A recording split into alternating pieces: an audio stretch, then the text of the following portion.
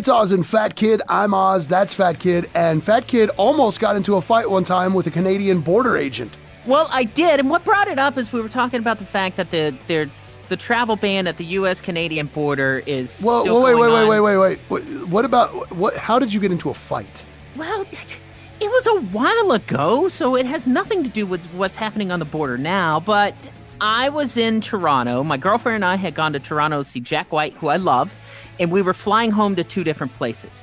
And now when, like when you fly through Atlanta, you go through security once, and then you go to whatever terminal you got to go to, right? Right. So I'm in there in Toronto, and since my girlfriend and I are flying to two different places, we thought, hey, we'll go through security, and then I'll walk you to your gate, and then I'll go to mine. It was like that type of deal. I thought it worked.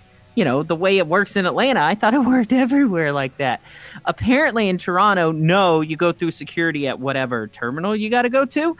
And so when I scanned my ticket, it showed that I was trying to go to a place that I didn't need to be. Well, they don't like that. And I was trying to explain to the border agent, I'm just trying to go with my girlfriend so I can give her a kiss as she gets on the plane. And the border agent, like, put her hands on me. It was like, you can't be here. And she starts pushing me. And I was nice. Like, I didn't say it. Like, I'm thinking, oh, my God, now I'm going to get arrested. All I tried to do was to lean over to my girlfriend and give her a kiss as she was going through security. And when I did, like, I kind of, like, leaned past this border agent. And then she really started pushing me. Wow. And she starts like shoving me out of the security area where I'm at, and like and then this other border agent comes over and he's like, what the hell's going on? I'm like, I don't know.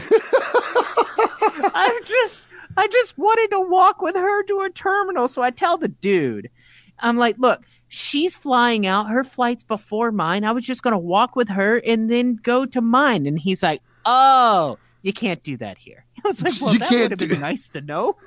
Wow. And this is not what I would expect when I hear the words Canada. They seem to be very cool about everything.